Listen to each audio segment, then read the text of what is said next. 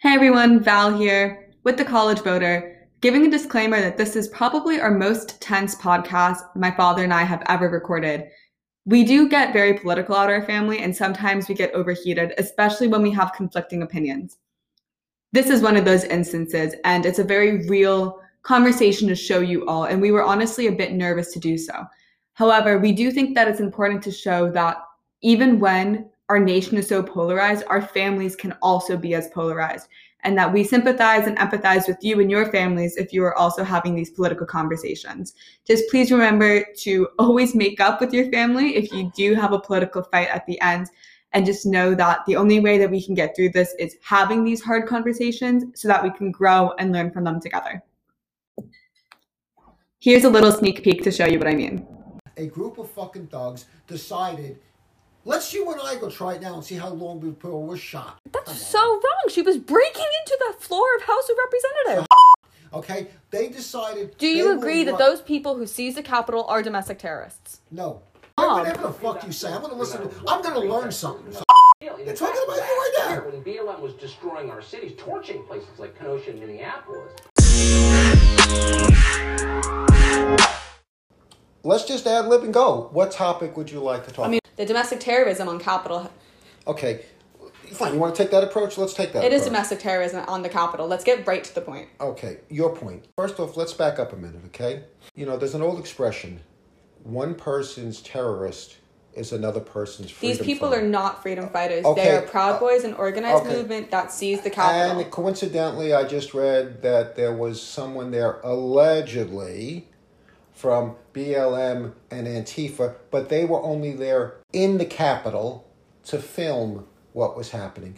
So let's just say that if anyone believes the press, no matter what end of the spectrum you're on, you're making a mistake. This is the same media, our own eyes. These was our eyes. Yeah. These were people seizing the Capitol. You're correct. That was actually absolutely what happened, and it was actually recorded. And I don't doubt that, because I saw it and I agree with you. And it was actually domestic terrorism. Here's where a lot of problems are coming even from this. So let's take CNN and MSNBC. While BLM and Antifa were destroying other people's property, were taking over police departments during the Kavanaugh hearings, where people, I saw this with my own eyes, were smashing on the door to break into the Supreme Court. That was called a protest. And I remember clearly politicians like Chucky Schumer and Nancy Pelosi saying, people need to vent. And they were saying that, coincidentally, while I was watching Fox, while they were playing the destruction of other people's property. But that was cool. Now, you have a bunch of people equally as wrong, smashing a window and entering the Capitol. Well, no, let's get the facts straight. They pushed down the barriers, they entered federal property, and they tried to smash the door of the floor of House of Representatives. And the police that they were bashing through, they were calling the police traitors for not supporting the president. They had guns in the Capitol, mind you, which is a federal crime. BLM did not seize the Capitol. They did not bring guns into any federal... They're both illegal. No, trust me. They're both illegal. Okay, yeah, they are. But they delayed and interrupted a Senate confirmation hearing of the Electoral College approval. That's why they were there. You know why they were there? Pence was in Congress to approve the Electoral College win of Biden. And then the Proud Boys went in to stop that. How do you know the Proud Boys? Can you get off the soapbox for a second? Let's agree it's wrong. It's illegal, blah, blah, blah, blah. I get it.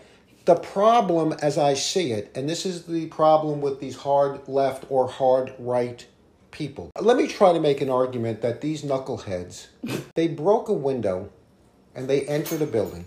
Keep that thought there. Antifa and BLM destroyed property by the millions, destroyed police departments, and in return, they got generally favorable coverage. Now, factor that in with a guy like Trump who stirred the pot, a bunch of people that genuinely believe that they're saving this country from socialism, and they do what they do. Well, maybe, just maybe, they thought that their cause would be picked up in a positive light, like Antifa and other people's causes. So you got a situation here where no one calls out bullshit for being bullshit. Now, you're saying it's a federal building. Yes, it is one of the 3 branches of government. Well, what happens? You're correct.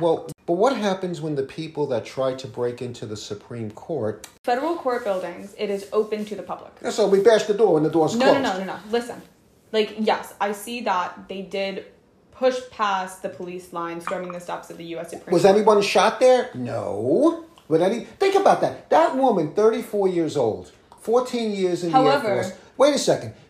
Some guy shot her in her freaking neck. Well, they also brought guns into the Capitol. They have to assume... No, they have to assume, on a safety standpoint, why not assume that a person is armed? I mean, they assumed that Trayvon Martin was armed because he had, a hairbrush in his hand? So they shoot innocent people because they assume that they have guns on them. And after gunshots were fired in the Capitol, keep that in mind, the police are going to be wired... The police are going to be wired making sure that they're safe, first and foremost. The police are technically doing their jobs by defending themselves. I'm not saying this applies to you, but yeah, CNN and MSNBC and the left, they're always concerned about the safety of police. That's such... It's not bullshit. It is bullshit. No. It's not for you, but... No, like safety of police officers, safety of first personnel is what you first learn in any emergency job. Nurses, EMTs, paramedics, the first thing you learn is protect myself first, because if I can't protect myself, I cannot protect anyone else. So the police officer who shot before aimed, I'll say, was doing exactly that. He thought he was protecting himself so that he could protect the general public. Now again, let's be intellectually honest. And you're right. Let's assume for a moment that was an African-American woman, and she was shot by a police officer. The media would be more hype about it. Do you know you can't even hear this woman's name on CNN or MSNBC or the New York Times? So what I'm saying, Valerie... She is still a part of a domestic terrorist organization. Valerie, what I'm saying is, I'm reaching a point where I don't give a shit no more. I care less. But younger people that will be here vertical longer than me on this earth... What do you mean vertical? Standing up, not dead. This is the world that you're all going to inherit. So if people can't have one set of standards for everybody, if people can't find where, and it's not there. So that just inflames a certain group of people. And, 74 million people voted for him. That's a lot of people. If you only have 5% that are off the deep end, that's, 3.5 million people? That's like a freaking army. So that's the concern, that they broke into the Capitol as a full-fledged organized army. They were seen in buses driving back to their pickup locations after a number of them were arrested. And the Kavanaugh hearings that you spoke of previously, 164 people were arrested on that day. It's not like these people are getting off scotch-free.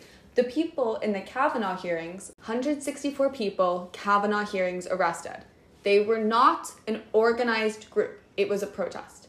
The BLM was organized, yes.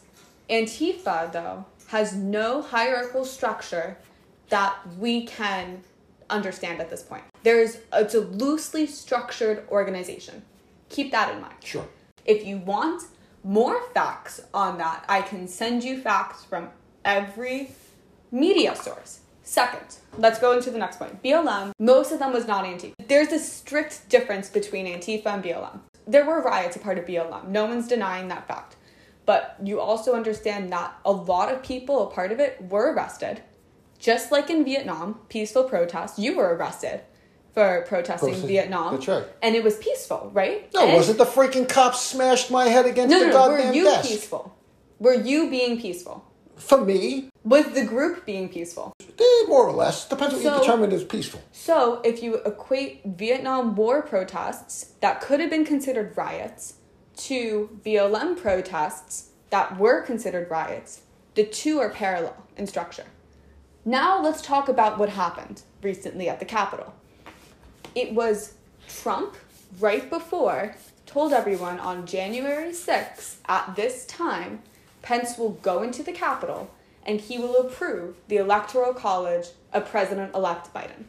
Trump told in a speech right before, guys, if Pence doesn't do this, we're screwed, the election is over, we lost, go fight. Like, go out there, go make your voice heard. So what that group did was that they walked from the White House to the Capitol to then break through police lines, walk in with guns, and break into the floor of House of Representatives, delaying the process of the electoral. People that hate Trump, wait a minute. I'm literally saying the timeline because it seems that you're not aware of the true facts. It doesn't give a shit what the facts are. I'll tell you what I'm saying is, irrespective of Trump, okay, or Sleepy Joe Biden. President-elect Biden. He's a douchebag, okay? Trump's a molester. Like, you want to call it what it is? Look, we can have a conversation about that another time. The country is divided. Both entities are wrong. There's a serious divide in this country. It's not getting any better. It's getting worse.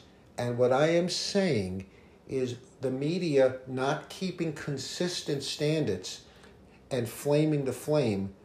Trump is a schmo, but yet what is CNN and MSNBC and the New York Times going to talk about? That Trump is gone. All right, so he's gone. There's still the big divide. There's still going to be CNN and MSNBC fanning flames on one end. There's still going to be Fox and One America fanning flames on the other. Newsmax. So as a 63-year-old, it affects me a lot less than the thousands of listeners that you have, Valerie, that are going to be listening to this podcast. So what I'm saying, call those people whatever you want, but be consistent with other groups of people fighting for, well, if you So because what I'm saying is that the two groups are distinctly different. Okay.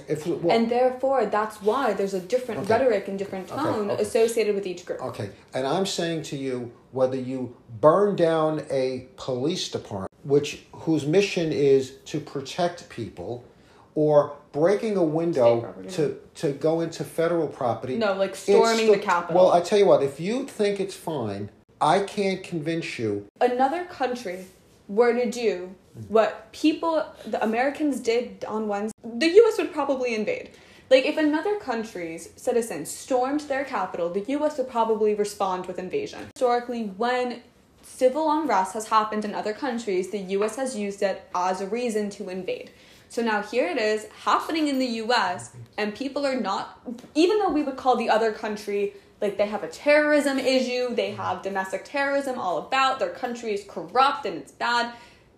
Republicans are saying, wow, these people are just raising their voices up loud and Trump is praising them. So therefore we should all...